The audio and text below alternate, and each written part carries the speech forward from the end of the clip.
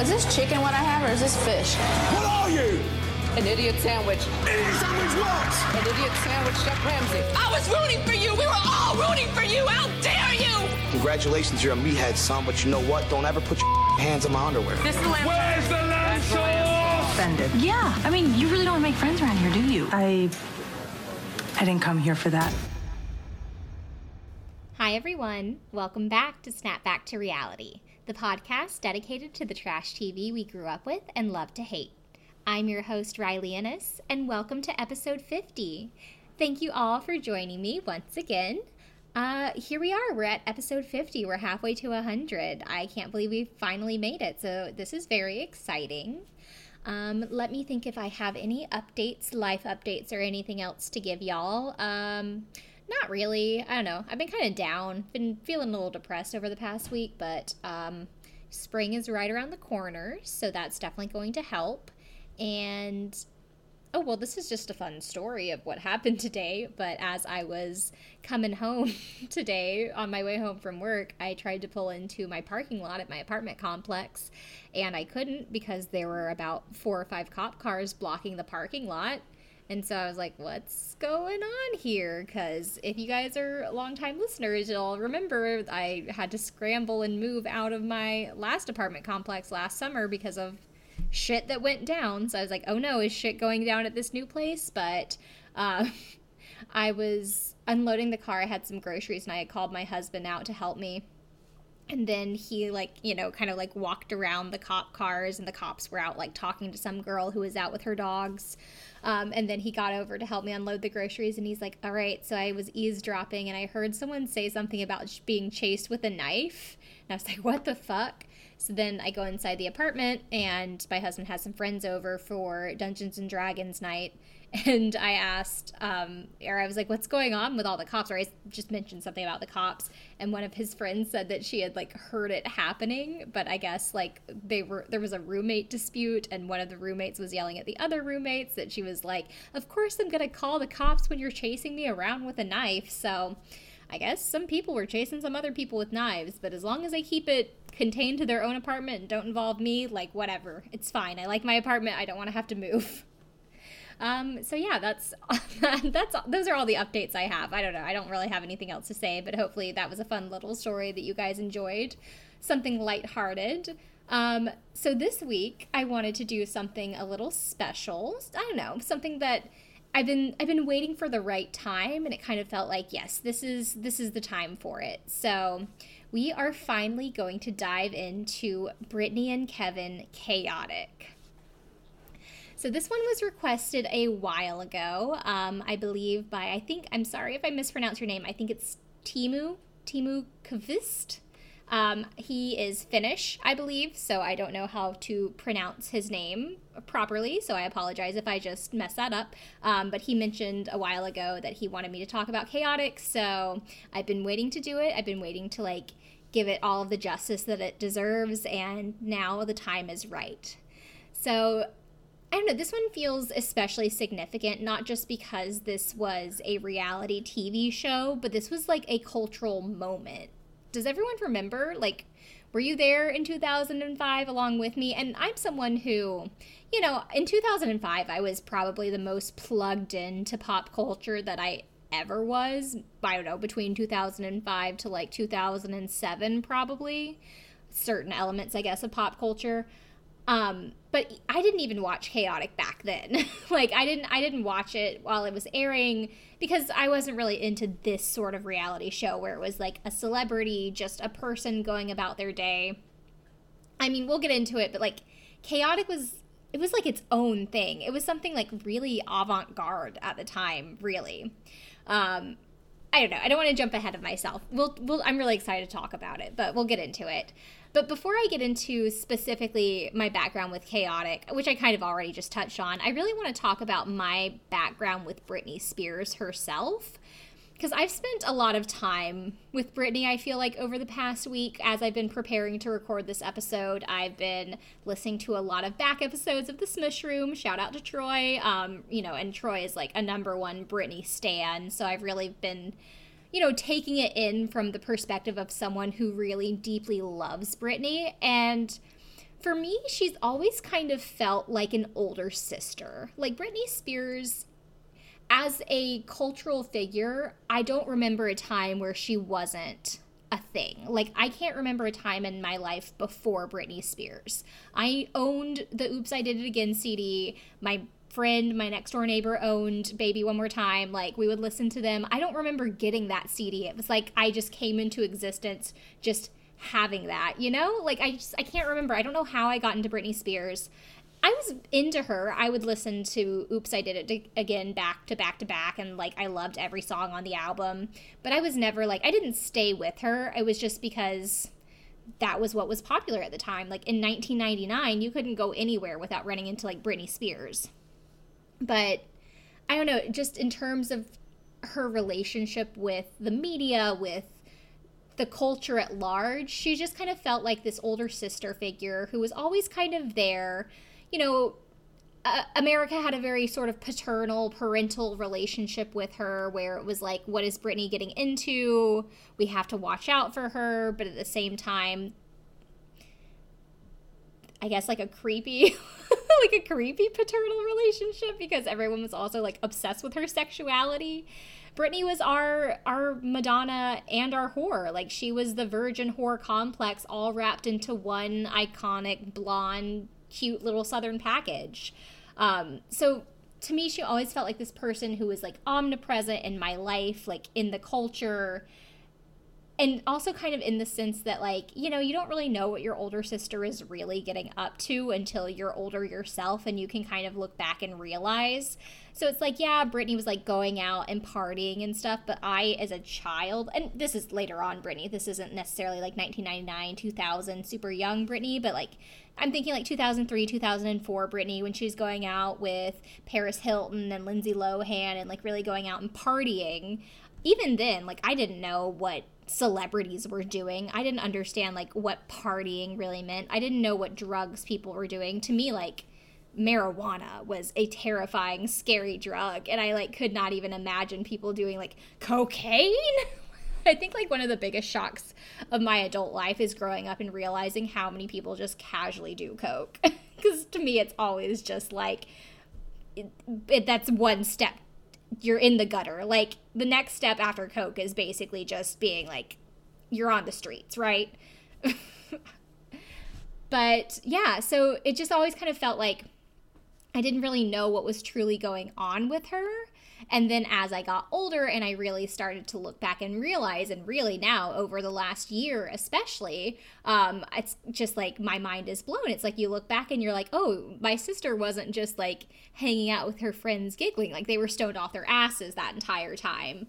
Like that kind of thing where you're just like, it comes into view and you realize it. So yeah, I didn't really have a significant relationship with Britney. That sounds so silly to say, but like, you know what I mean? Like, I wasn't a stan. I wasn't a super fan. I liked the music that became like popular. I followed her gossip and the tabloids and things. I don't think I ever got into like the really like horrible, just like venomous, the way that people would attack her and talk about her, because it's not like I was talking with anyone. Like, this was just me reading like magazines on my own or reading like blog posts on my own at home on my computer. Like, I wasn't in the Britney forums. I wasn't like talking to people at my school about her. So I didn't really have time to like, or haven't, I guess, a space to like form an active opinion on her, other than just like, she's the background radiation of my life from the time that I was born, you know? But now I have just this completely different view of her, this completely different relationship to her. It really started since last spring, since like the Free Britney movement really picked up, but just kind of looking back and realizing like what her life has actually been and how strong and powerful and intelligent and formerly like quite articulate. Now it's like people don't really get to truly hear from her. Just like, what a deep, more complex, more interesting woman that she actually is behind all of this, which is so funny for me to say. This is like my opinion of her now, where it's like, no, she's now known to be like Robotnik, as people call her, and like chaotic is just like full of silliness, and like it doesn't really have much depth to it But it has it in some moments, but not like super deep. But still, like, despite all of that, I still truly think, like, wow, she's a really, really complex person with a really complex life story that I don't think a lot of people realize or appreciate. And I do think that we, like, as a society, need to look back and really, like, take a moment and appreciate that. Okay. I hope that all made sense. I don't know. This is just going to turn into a big Britney rant. Let's go into the background of the show itself. So Chaotic was a 5-episode limited series that aired on UPN. It ran from May to June of 2005. And the show just basically chronicled Britney Spears and Kevin Federline's relationship, starting from, like, the time that they met, their whole courtship, their engagement, and even their wedding. Interestingly, I saw that it was created and directed by Anthony E. Zucker, who is best known for creating the CSI franchise. I guess the excessive use of night vision camera on Chaotic is really the only place where those two cross over in any significant way. Actually, a majority of the footage was originally shot for a show that was tentatively titled Entourage, like on tour, documenting the European leg of Britney's Onyx Hotel tour in the spring of 2004. But Britney fell and injured her knee while shooting the music video for Outrageous in June of 2024. Guys, that's how long we've been in, like, the 20-teens, is that my inclination is to say 2004. In June of 2004, so when she injured her knee, that caused the rest of the tour to be canceled, and then the original show concept was scrapped. The show was actually initially titled, well, the show in this version of it, where it's chronicling Britney and Kevin's life, it was called Britney and Kevin, Can You Handle Our Truth? Before it was changed to Britney and Kevin Chaotic, with Can You Handle Our Truth being the tagline. The show was actually really heavily panned by critics, and it was widely regarded as career suicide for Britney. So the main reason that a lot of people criticized it was her narcissism that was shown off, because in 2005, an entire television series just dedicated to you holding the camera, you asking the questions, you talking about yourself, you turning the camera on yourself, you acting silly, was completely, like, nothing, it had not been heard of. So Troy is the one who said this before, but Britney Spears invented vlogging. Yes, yeah. So it's just so funny watching this in 2020. It's such a natural thing. I feel like it makes more sense to watch in 2020 than it did in 2005. In 2005. And then I was like, I wrote in my notes, I'm like, there's a rant here about the way we treated young women in the early 2000s as compared to now, Kardashian/influencer culture, like, put it all together. I could write some kind of feminist essay on this and publish it on Medium probably. But yeah, it's just interesting that I don't think we would call anyone who had a show like this narcissistic nowadays, because that's every show. That's every reality show. That's everything you see on Instagram. It's all about self-promotion. It's all about showing your best self, showing the highlight reel, or on the flip side, being praised for being really, really authentic and genuine and not showing the highlight reel and showing, like, the rough spots and, you know, the behind the scenes things and where it's rough around the edges, which I feel like this show very much was. Like, it was unfiltered, you know, it was, I mean, of course it was edited, but I don't think it was, like, highly edited to try and, like, show a certain slant anyway or one way or the other than trying to show Kevin Federline in a good light. But, you know, like, our girl was in love with him at the time. What can you blame her? So yeah, it's just interesting that it's like, this was the big criticism, was Britney Spears as being, like, completely narcissistic. And now that wouldn't hold water at all. But in 2013, Britney did say that the series was the worst thing that she's ever done in her career, and said that she would never do something like that again. To which I say, why the heck not? I feel like nowadays, especially, I mean, there's a whole nother level of what's going on with Britney, which I'll touch on at the end of the show, but I'm sure you guys all know about what's going on with the conservatorship and everything. So if she ever were to get out of that, I feel like the best thing she could do, if not a reality. I think the best thing she could do is write a tell-all book, because I think a book would hold more weight. It seems more prestigious. Of course, she could like do it with a ghostwriter or whatever else. Like, she doesn't need to write a book herself, but I think telling her story in print is probably one of the best ways to do it. But if she doesn't do that, what I think would be fabulous is if Britney did a chaotic for 2020, like an updated version where it's just her with her camera telling her truth, showing us the world through her eyes, like especially now that she's been through hell for the past 10 plus years. Yeah, I want to see that. But I don't know, maybe she feels different 7 years later, but in 2013 she said she would never do it again. That's basically it as far as the background of the show. So how did I choose this episode? I wanted to do something that was a little bit longer. The runtime is really only around 20 minutes for each episode without commercials, so I knew that would be over really quick. And it's only 5 episodes long. The first episode and the last episode are an hour, so it works out to be around 40 minutes of actual show to talk about. And then the 3 in the middle are just like her and Kevin just bebopping around Europe, just doing their thing, being in love, giggling, flirting. And so there's not a lot there. So I decided to talk about the first episode because, one, there is Britney being Britney, and just like, you know, there are scenes prior to when Kevin is introduced, which I find really interesting, and I want to talk about Britney on her own without having to talk about her in relation to like a man that she was with. And 2, the final episode, I couldn't have recapped because it's just their wedding, and like a straight up half the episode is just like music video. Like, it's just like music playing in the background with scenes of like Britney looking really happy in her wedding dress. So that's like useless to recap. So that's why we're doing the first episode.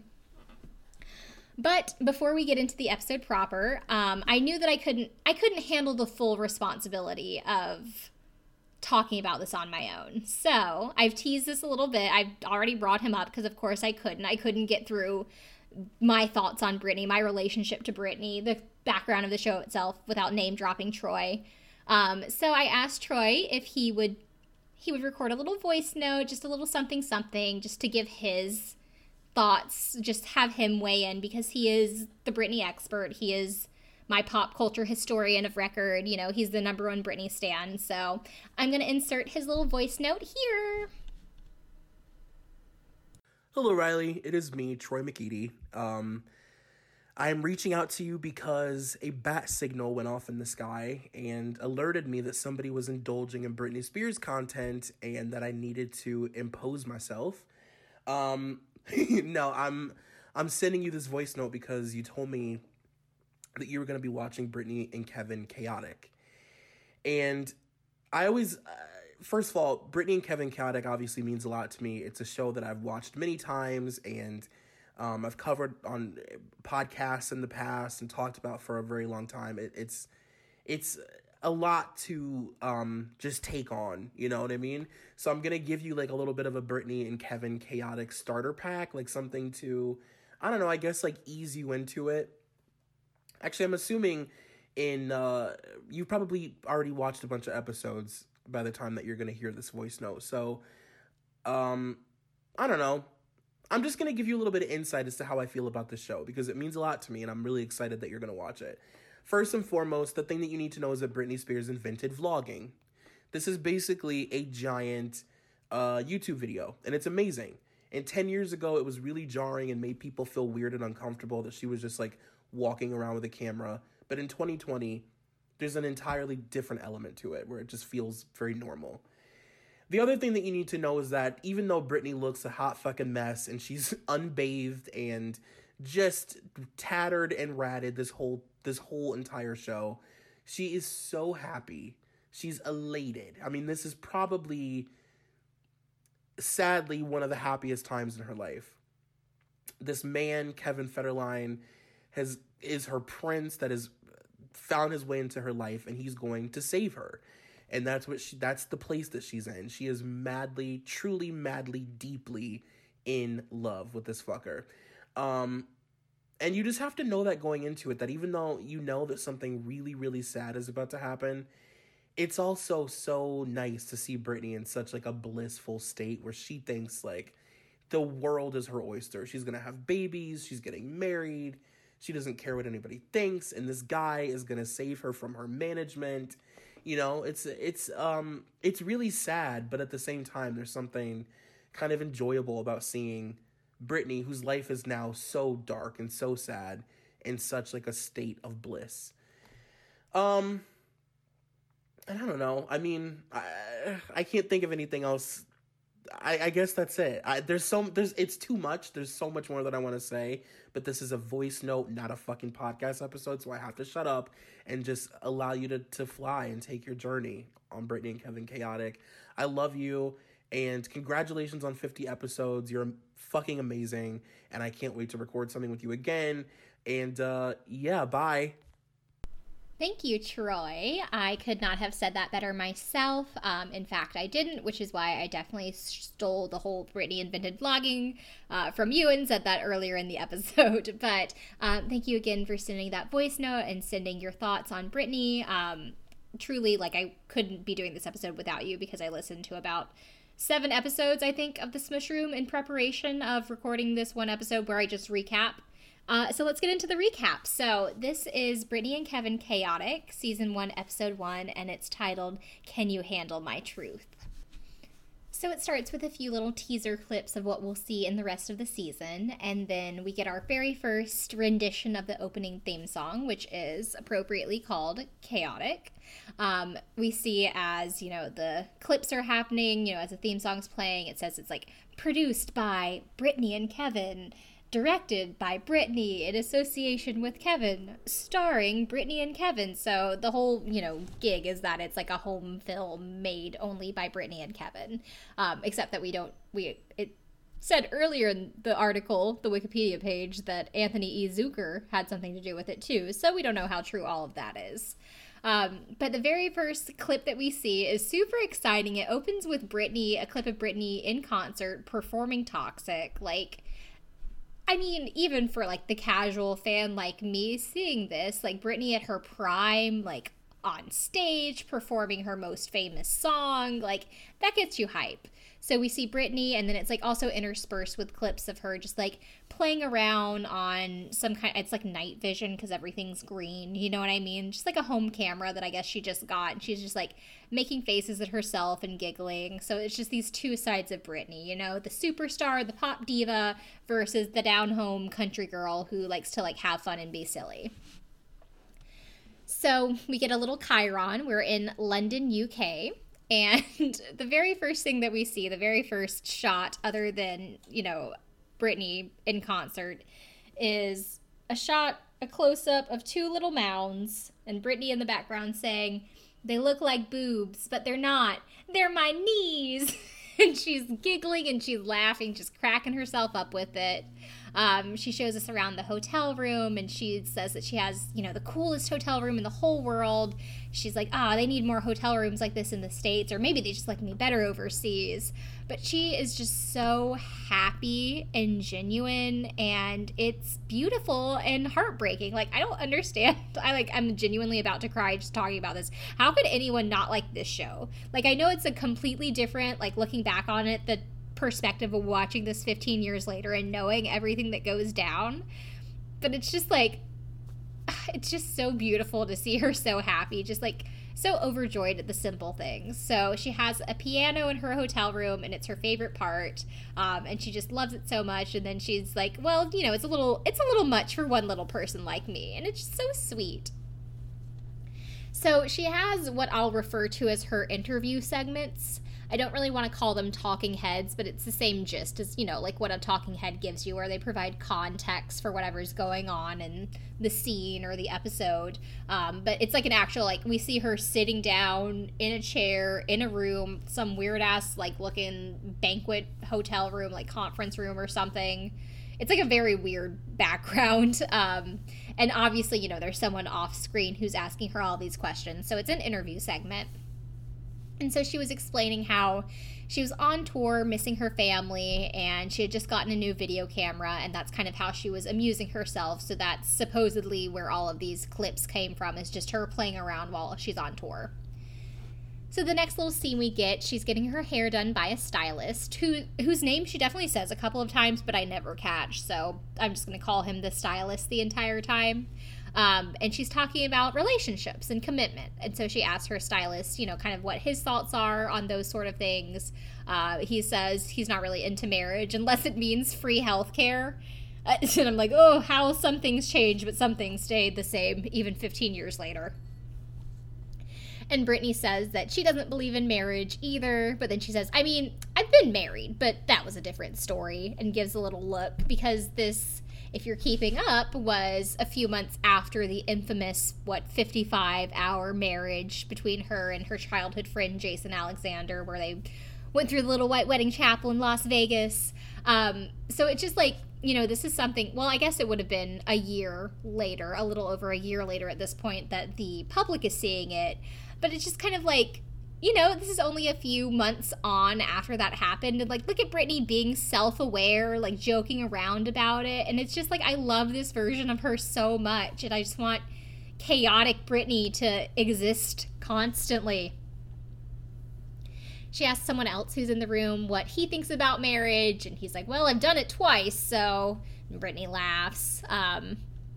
And then the stylist asks Brittany if, she's going to get married. She's like, no, I've been there, done that. And the stylist is like, yeah, I read about it. Everyone read about it. And then in another scene, Brittany's interviewing her assistant, Felicia, her thoughts on marriage. So Felicia is someone that I learned about through Troy's excellent reporting.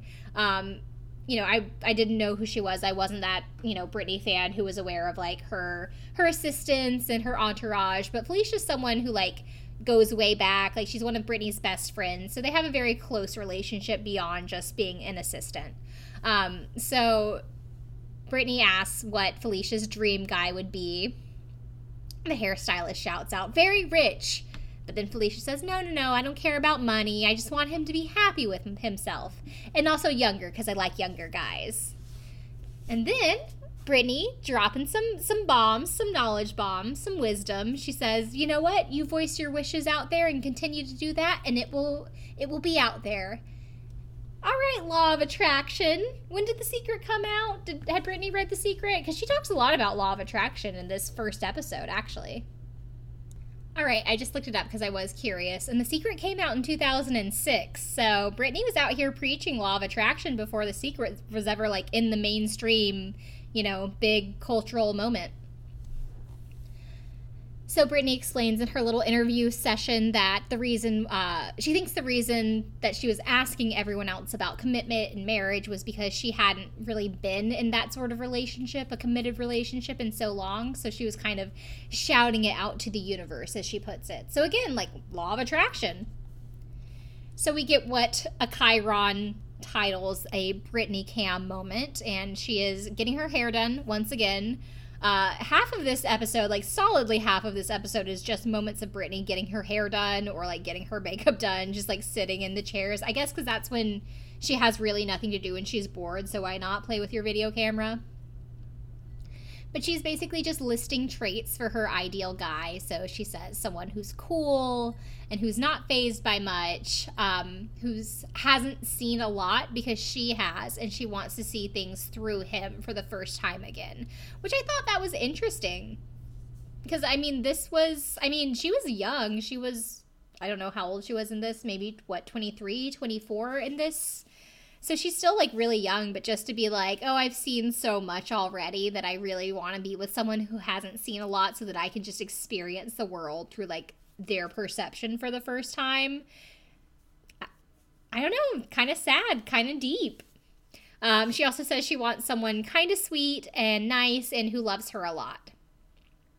And then she says, I don't care what they look like. Well, I do care a little bit what they look like. I don't want them to be, shit-faced ugly. Which is funny. I laughed, but this apparently was one of the moments that people really didn't like about Brittany and thought was her being really, shallow and narcissistic. But it's come on, she just listed all of these other traits first, and then the last thing she thinks about is well, not ugly, which I don't care who you are. In general, no one wants their partner to be quote-unquote ugly. We all want to find someone that we think is attractive, right? Right? Give Brittany a break, you guys. Leave Brittany alone. I'm truly going to become Chris Crocker, like, as I go through this, because, like, now I feel like I have such a connection to her. So she asks her stylist what he thinks, like, what kind of man he wants for himself, and he says a rich man, so, you know, at least he's consistent. Also, one of the things that I note here is that there is definitely some iconic America's Next Top Model background music playing in this scene. Actually, in a bunch of the scenes throughout the series, because they were both on UPN at this time, I guess. But I just thought that was really funny that we have some A&TM music happening here. So Brittany and company are headed to TRL, I guess TRL London, because they're still in the UK, but they are running late, and, you know, Brittany's getting a little bit nervous. She says to her driver, "You got to speed it up, Chris. I get real antsy in cars." And Felicia says, "You get real antsy out of cars," which I thought was kind of cute. I just like that they have that kind of a relationship, and it's really cute to see Brittany just interacting with someone who's like a genuine friend of hers, because, well, for one thing, even the content that celebrities produce today is not, we don't necessarily see like this kind of close, genuine friendship, because everything is so curated for like your Instagram feed or your YouTube video or whatever. But also just like Brittany being this close with someone, like, we don't see that. The only thing that we see is her and her like boyfriend on their Instagram, where he's always commenting publicly on her Instagram that, you know, she has to get 5 different people to sign off on before she can post to it. So it's just like, it's a different flavor of like genuine interaction. Also, we get a little dated moment. I love, this is it's such a 2005 show too. Like, everything is so of the mid 2000s. Everything Brittany wears is so Brittany in 2004. It's Brittany in a fedora. Like, and so she's listening to My Band by D12, you know, Eminem's group. And she's singing along. She doesn't really know the words. And she's kind of just like, na, na, na, na, na, na. And it's cute. She's having fun with it. Also, she has beautiful teeth, which I just noticed, like, because the camera is right up in her face. I know that she grew up really, really poor. So I guess this is like post getting famous, like dental work, because those are some white chompers. So then they get to TRL. We see a Felicia Cam moment, just like different shots from backstage. We see Brittany dancing, getting ready to go out on stage. She's looking super, super excited. You know, at this point, she still loves to perform. She loves her fans. Felicia says that her Starbucks has kicked in.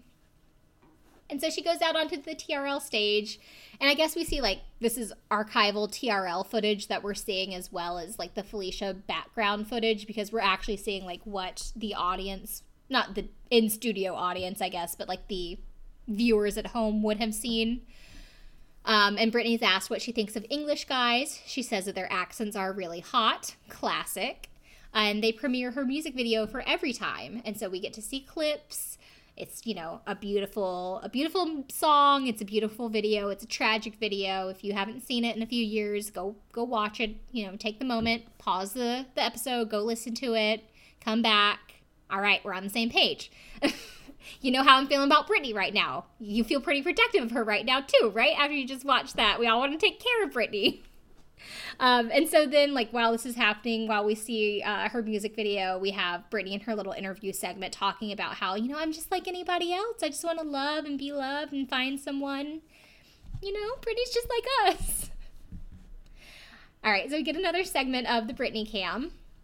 And it's her talking to some of her dancers, Teresa and Sunny, again, asking them the question of the episode, the theme of the episode. How do you feel about marriage? How do you feel about commitment? So Sunny says something about not really believing in marriage because, you know, people change. And Brittany's like, yeah, she like agrees with her. And she says that she's bitter. And so this makes me think that this is probably post Justin Timberlake feelings, like how he was dragging her in the media, how he was like putting her down and using the end of their relationship as a way for him to get ahead and boost his own career. I don't know. That's just my interpretation of what that possibly means. Because I don't think she has bitter feelings from her like 55-hour fun marriage to her like childhood friend.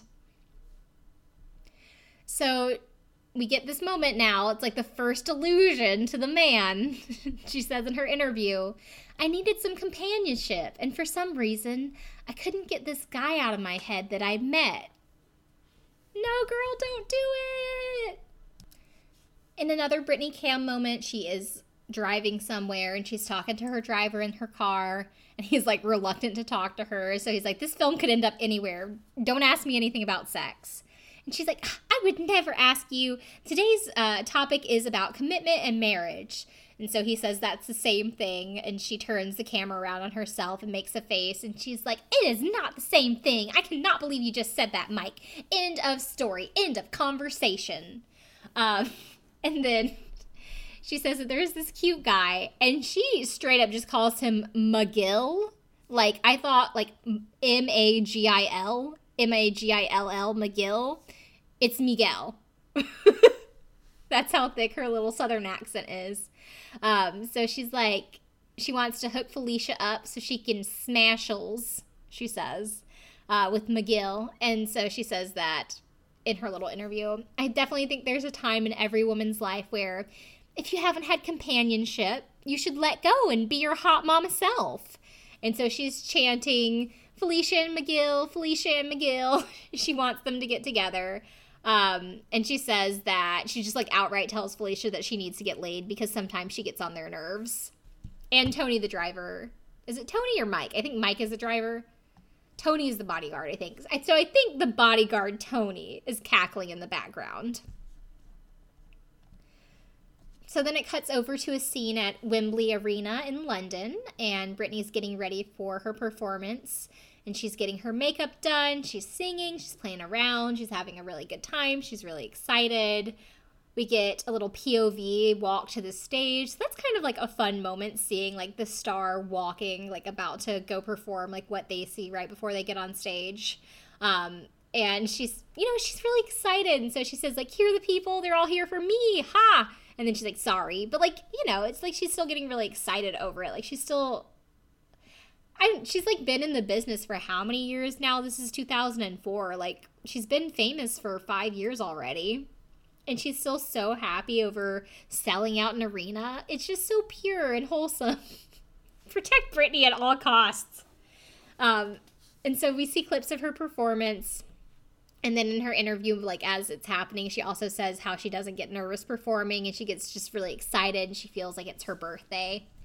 And then we get another little POV after the tour where they're on the bus. Or not after the tour, after the performance where they're on the tour bus. And she just shows us around the tour bus, and then she goes into the little bunk area, her little sleeping area, and it has stars on the ceiling, and she gets really excited. And she says that, you know, growing up, she always wanted to have stars on her ceiling, or she, like, spent her allowance on stars for her ceiling, and now she has stars on her tour bus ceiling.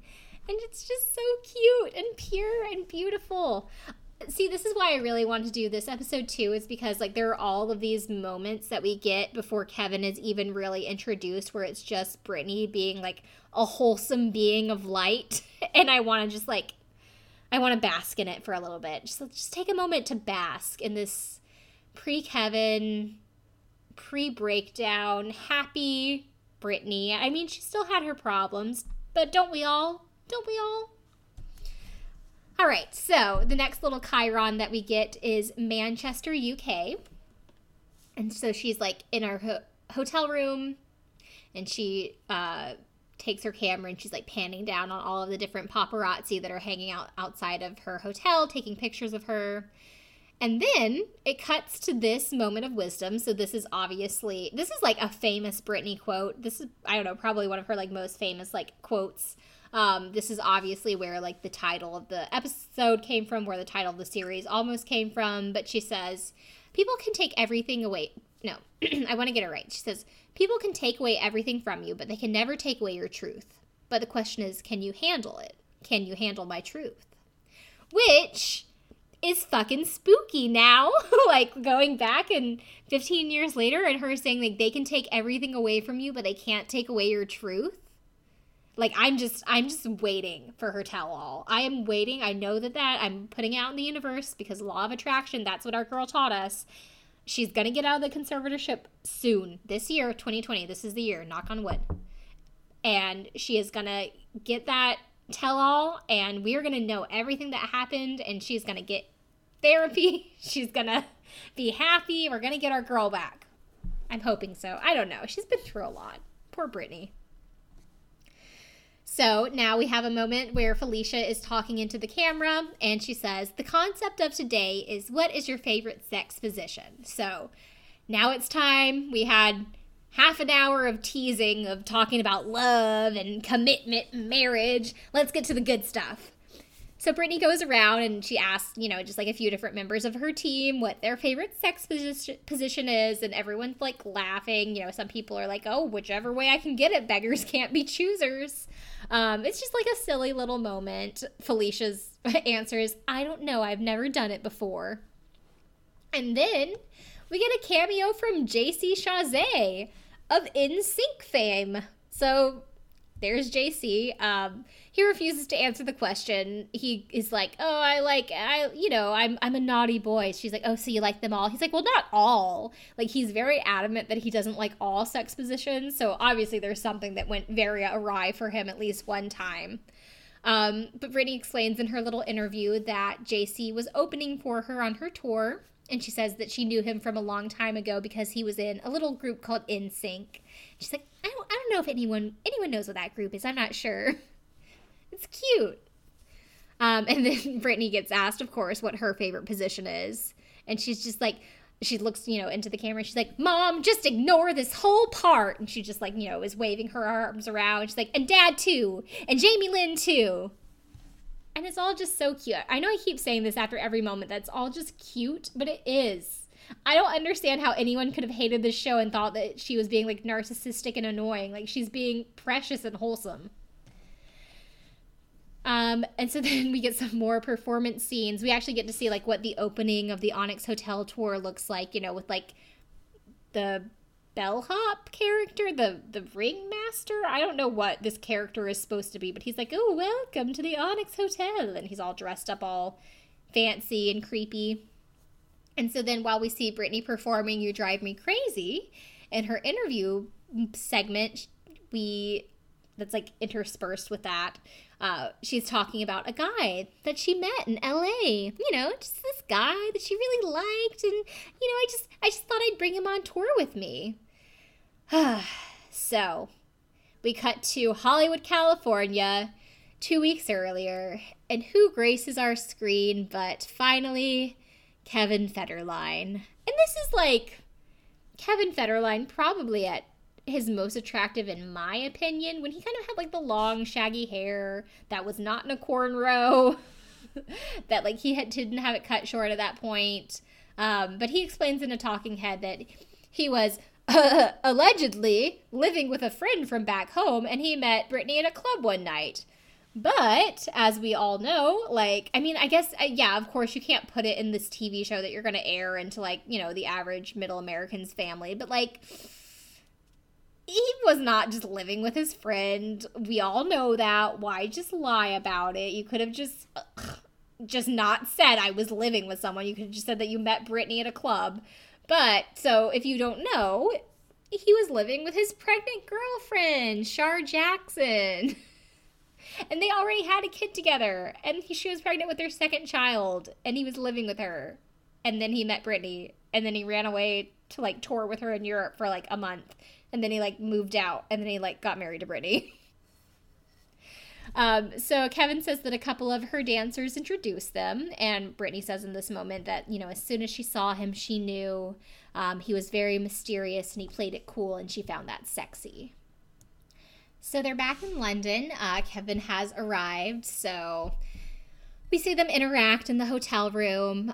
They're kind of like flirting with each other. Brittany's talking about how like, oh, he just got here, he already wants to leave. And then Kevin's like, no, you're trying to get me to leave. And she's like, no, I'm not. And he's like, yeah, you asked me when I was leaving. She's like, no, I'm just playing. So, you know, we just see them tease. They both say in like their individually in separate interviews that it was like basically Brittany forced him to come. Like she was like, get your passport, you don't have a choice. Kevin says he felt wanted by her, but they had really only known each other for 5 or 6 days at that point. And then we have a moment of, Brittany has the camera on Kevin. Also, he says he's camera shy, but like, whatever, dude. And she's asking him how he feels about marriage and commitment. And he says that love is love, but he doesn't believe in marriage. I think she says that she also doesn't believe in marriage at that point. And then she asks him what makes... I don't understand the question. I don't really understand how she words it, but Kevin seems to understand what she's asking. It's basically like, what makes sex good with different people? Like, why is sex good sometimes? Like, why is it better with different people, I guess? Because I guess they were having, like, fucking amazing sex at this point. So maybe she's trying to, like, figure out why they're having such great sex. And so he says that when you have feelings for that person, then it's more intimate. That's what makes it better. So we have a little interview moment with Felicia where she says that, as soon as Kevin would walk out of the room, Brittany would be talking about him. Like, oh, isn't he nice? Isn't he so cute? He's such a good guy. He's such a good dancer. And Felicia seems to be on board with him. Fully team Kevin is great. Mo, one of her other security guards, on the other hand, does not trust Kevin. He says that he thought there was, he was just there for a free ride. And he says there was nothing I liked about Kevin from the first day I met him. So I'm like, get your girl away from him, Mo. Get her away from him. Not doing your job. So Brittany and Kevin are both hanging out. She's got her, like, night vision version of her camera on, I guess, because it's all green again. She says they're both a little tipsy, so they're having fun. And I guess they're listening to Eminem, I think, in the background. So Brittany asks him what he thinks about Eminem. And Kevin says that, he thinks he's a genius because all white males of this age and this time thought Eminem was a fucking genius. Not to say he's not, but Brittany has just the perfect response where she's like, oh, he is a genius, but he complains a lot. But that's cool. It's cool when guys complain about things girls have done to them or their mom. And she's just like throwing all of this shade, and I love it. And then she, like, randomly says, like, oh, the person that I think I'm going to marry, or, well, I don't think this is going to happen, but the person I'd like to marry is Brad Pitt. And then she makes the prediction that he will fall in love with a young girl in, like, 5 years and get really bored, and then, I guess, find her, and, like, that's how they'll get together. So I guess she's still waiting, but now wouldn't that be the twist of 2020 that we would love? I'd love to see it. I would love to see it. Let's put it out there. Let's manifest this shit, Brittany. I want by the end of 2020, 1, Brittany's out of the conservatorship. 2, her and Brad Pitt are together. And 3, she has her book deal on the way. And then Brittany asked Kevin if he had to pick a celebrity to marry right now, who he would choose. And he's like, none of y'all, which is kind of funny. So, like, I'll give him props for that. So in the next scene, it's a rainy day in London, and Kevin's in the shower, and Brittany's just showing off, the hotel room. She loves to give us a tour of her space.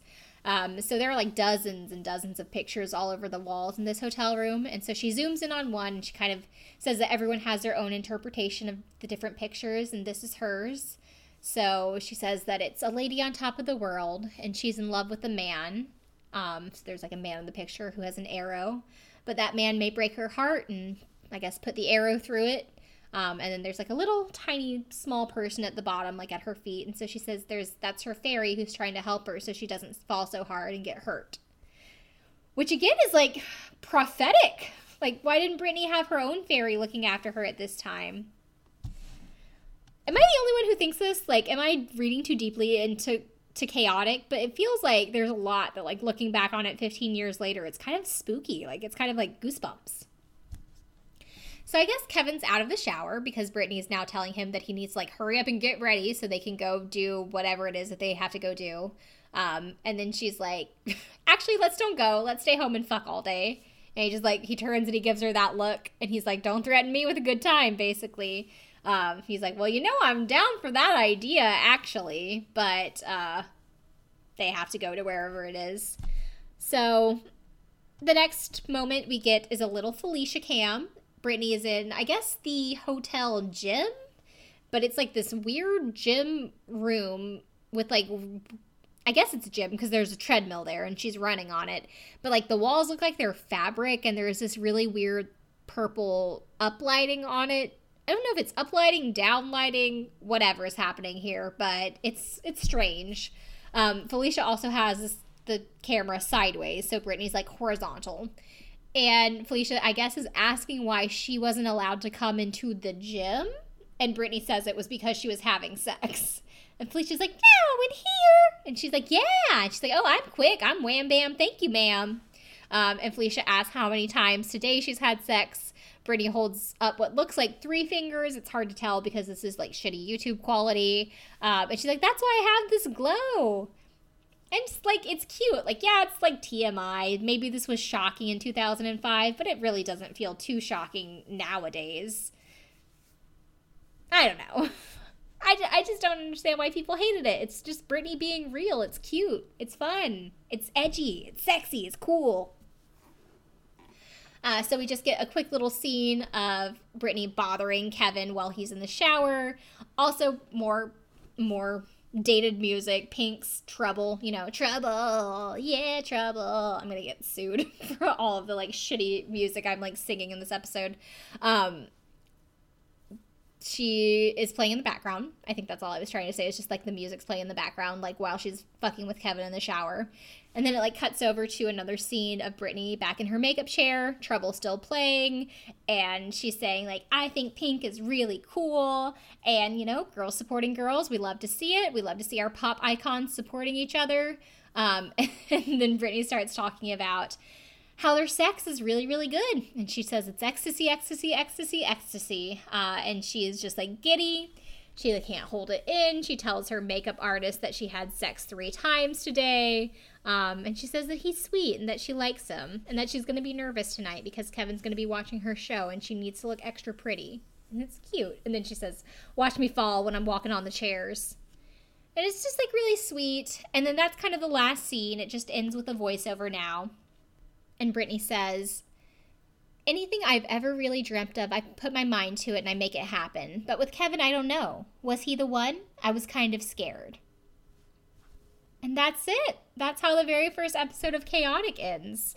So the rest of the series is just them dating, going to various places in Europe, falling in love with each other, literally over 3 episodes. And then their final episode is them getting married. So where are they now? All right, guys, strap in, because this is where it takes a turn for the dark. So Brittany and Kevin had a surprise wedding ceremony on September 18th, 2004, but they were not officially wed until October 6th due to a delay in finalizing the prenup. Thank God they had a prenup, am I right? Their first son, Sean Preston, was born in September 2005, with their second son, Jaden James, following in September 2006. And so this is the time, as we all know, if we were alive back then, when Brittany really began to face personal struggles with the media, especially with the media questioning her parenting skills. In February 2006, there were the really notorious paparazzi photos that surfaced of Brittany driving while holding Sean in her lap. There were other moments that happened where it looked like she was like about to trip or fall while holding her children. In November I almost did it again, of 2006, Brittany and Kevin filed for divorce, citing irreconcilable differences.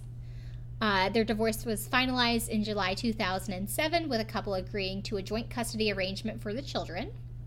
And then in February 2007 was when Brittany infamously shaved her hair. So I'm going to direct all of you guys, as I've already said a billion times this episode, over to the Smush Room to listen to Troy's series, Brittany and Kevin. I mean, on Brittany and Justin Timberlake, on Brittany and Columbus Short. Like, any time he mentions Brittany, there's some good shit there. But specifically, he does cover the whole breakdown, and he has a really interesting discussion of the various theories on why she shaved her head. Some people saying it was because she wanted to avoid getting drug tested, and she wanted to, thought she wanted to avoid getting caught if there was a follicle test ordered. But Troy has a really great theory on just, like, how her hair is her connection to, like, her mental health and her feelings of being trapped versus being liberated. So definitely listen to that, and kind of he'll delve in deeper on that. I can't do it justice. So then in October 2007, she lost physical custody of her children to Kevin. In January 2008, there was an incident where she refused to give the children back after a visit, eventually resulting in her locking herself in a room with her son Jaden James and a knife. And then this led to the infamous 5150 involuntary psychiatric hold, which of course led to the infamous conservatorship, which leads us to basically where we are now. So Britney has continued to consistently work while under this conservatorship over the last 10 plus, I guess, almost 12 years now? Where are we? It's 2020, right? She's released albums. She's done guest appearances. She was a judge on season 2 of The X Factor. She very famously did her Las Vegas residency from 2013 to 2017. That was called Piece of Me. And then it was announced that she was supposed to be doing a second Las Vegas residency called Domination in October of 2018. However, in January of 2019, the residency was canceled. It was said that it was allegedly due to her father, his health issues.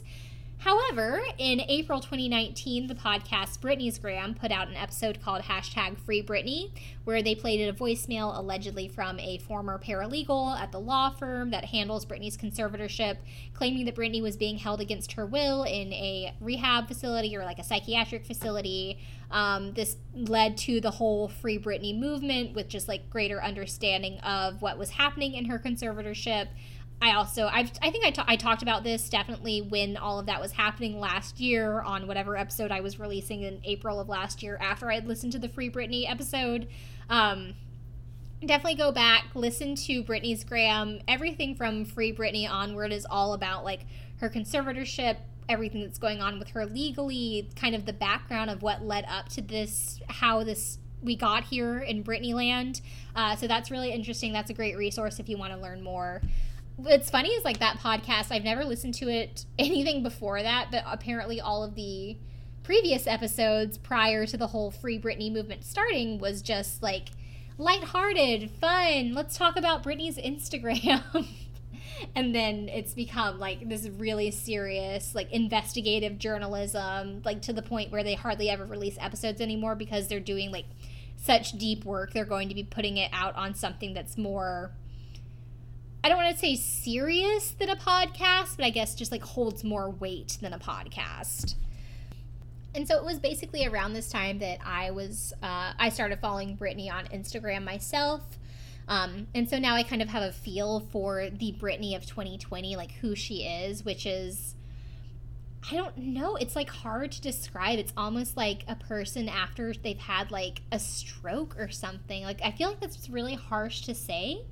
But the Britney that I have been following on Instagram is not the same person that I saw watching Chaotic at all. Like there is something so different there, and I don't know if it's just because she can't be her full authentic self because of, you know, she has to have 50 million people sign off before she can like post an Instagram post, or if it's just because she's been so traumatized and damaged by all of these things that she's been put through, and the fact that she has never had like really a chance to like rest and have a break, except for I think right now, since the fact that her second residency got canceled. Like I don't know if she's actually doing any significant work right now, which God bless her. I hope she's having time, she has a break and she has time to heal. But yeah, that leads us to today. So I guess I should also talk about Kevin and where he is now too. So I didn't put the year that this happened because I don't care. I guess it was like, it wasn't too long after he and Britney broke up, but he was featured in a Nationwide Insurance Super Bowl commercial where he gets transformed into a fast food worker from being like a DJ, and it's like life comes at you fast, which is funny. It's just because like it's shading him, but he still did it. I did not know this. He was a regular cast member on One Tree Hill. Like did some guest appearances and then became a regular. That's wild. He was on the 7th season of Celebrity Fit Club. He also did an Australian weight loss show called Excess Baggage. And then he started dating a woman named Victoria Price. He had a daughter with her in 2011. They were married in 2013. And in April 2014, they had their second daughter together. So now he has like, what is that? 6 kids? Currently, he's a DJ. just doing the K-Fed thing. As you do. All right, so does it hold up / is it worth a rewatch? I think if you can't tell what I'm about to say right now, then you haven't been listening for the past hour. Hell fucking yes, this holds up. Hell yes, this is worth a rewatch. Every single person in the entire world who cares any kind of minuscule amount about Britney Spears needs to watch Chaotic, because it's just like Britney in a whole different level than she is now. It's so enlightening to go back and watch it, knowing what we know now about what was going on in her life, that she was still struggling with like substance abuse, addiction, that she had been dealing with an abusive childhood, that she'd been dealing with abusive like business managers and industry professionals her entire life at this point, and that she still was like this bubbly, happy, innocent, just joyful person. And that it would take so much more shit that she would have to take to her to be broken down into this, like, different human being. Like, it's wild. I don't know. I think it works better in 2020, like, going back and watching this 15 years on than it worked in 2005, obviously. Also, yeah, I mean, like, it's dated. Like, we see the style, the music, but it still feels relevant. It still feels natural, I guess, because it's, like, the blogging kind of way of doing it. But yeah, I cannot recommend Chaotic highly enough. Please go back and watch it. Let me know what you think. Let me know if you want to protect Britney as well. Like, can we just, like, go storm the lawyer's office and just, like, go burn the documents of the conservatorship or something? Like, we'll do it. I'm fully in Britney's army now, so, like, I'll do it for you, girl. All right, you guys. Well, that, I guess, wraps it up for episode 50 of Snap Back to Reality. So thank you all so much for being with me once again for the past 50 episodes. Whatever you've listened to, I appreciate you being here. If you haven't, it would really, really mean a lot if you left me a nice rating, a review on Apple Podcasts. That's the big one. Any other place you want to leave a rating and review, that's also great. I really, really appreciate it. Every little bit helps. Subscribe to the podcast if you haven't already. Tell a friend about it. You can find me on Facebook, Snap Back to Reality Podcast. I'm on Instagram at Snap Back to Reality Pod, or my personal Instagram at really_Riley. Oh, and I decided that I wanted to join Twitter. Yeah, like 14 years later, I thought it would be a good idea for me to get on Twitter. I really want to be Twitter famous. Like, I just want to, like, blow up and go viral and be able to, like, get paid $100,000 to post. Just kidding. Like, I'm not going to be a Kardashian. But still, if you want to follow me on Twitter, I'm at Riley Said So, RYLEESAIDSO. Or you can email me at snapbackpodcast@gmail.com. Until next time, bye, you guys.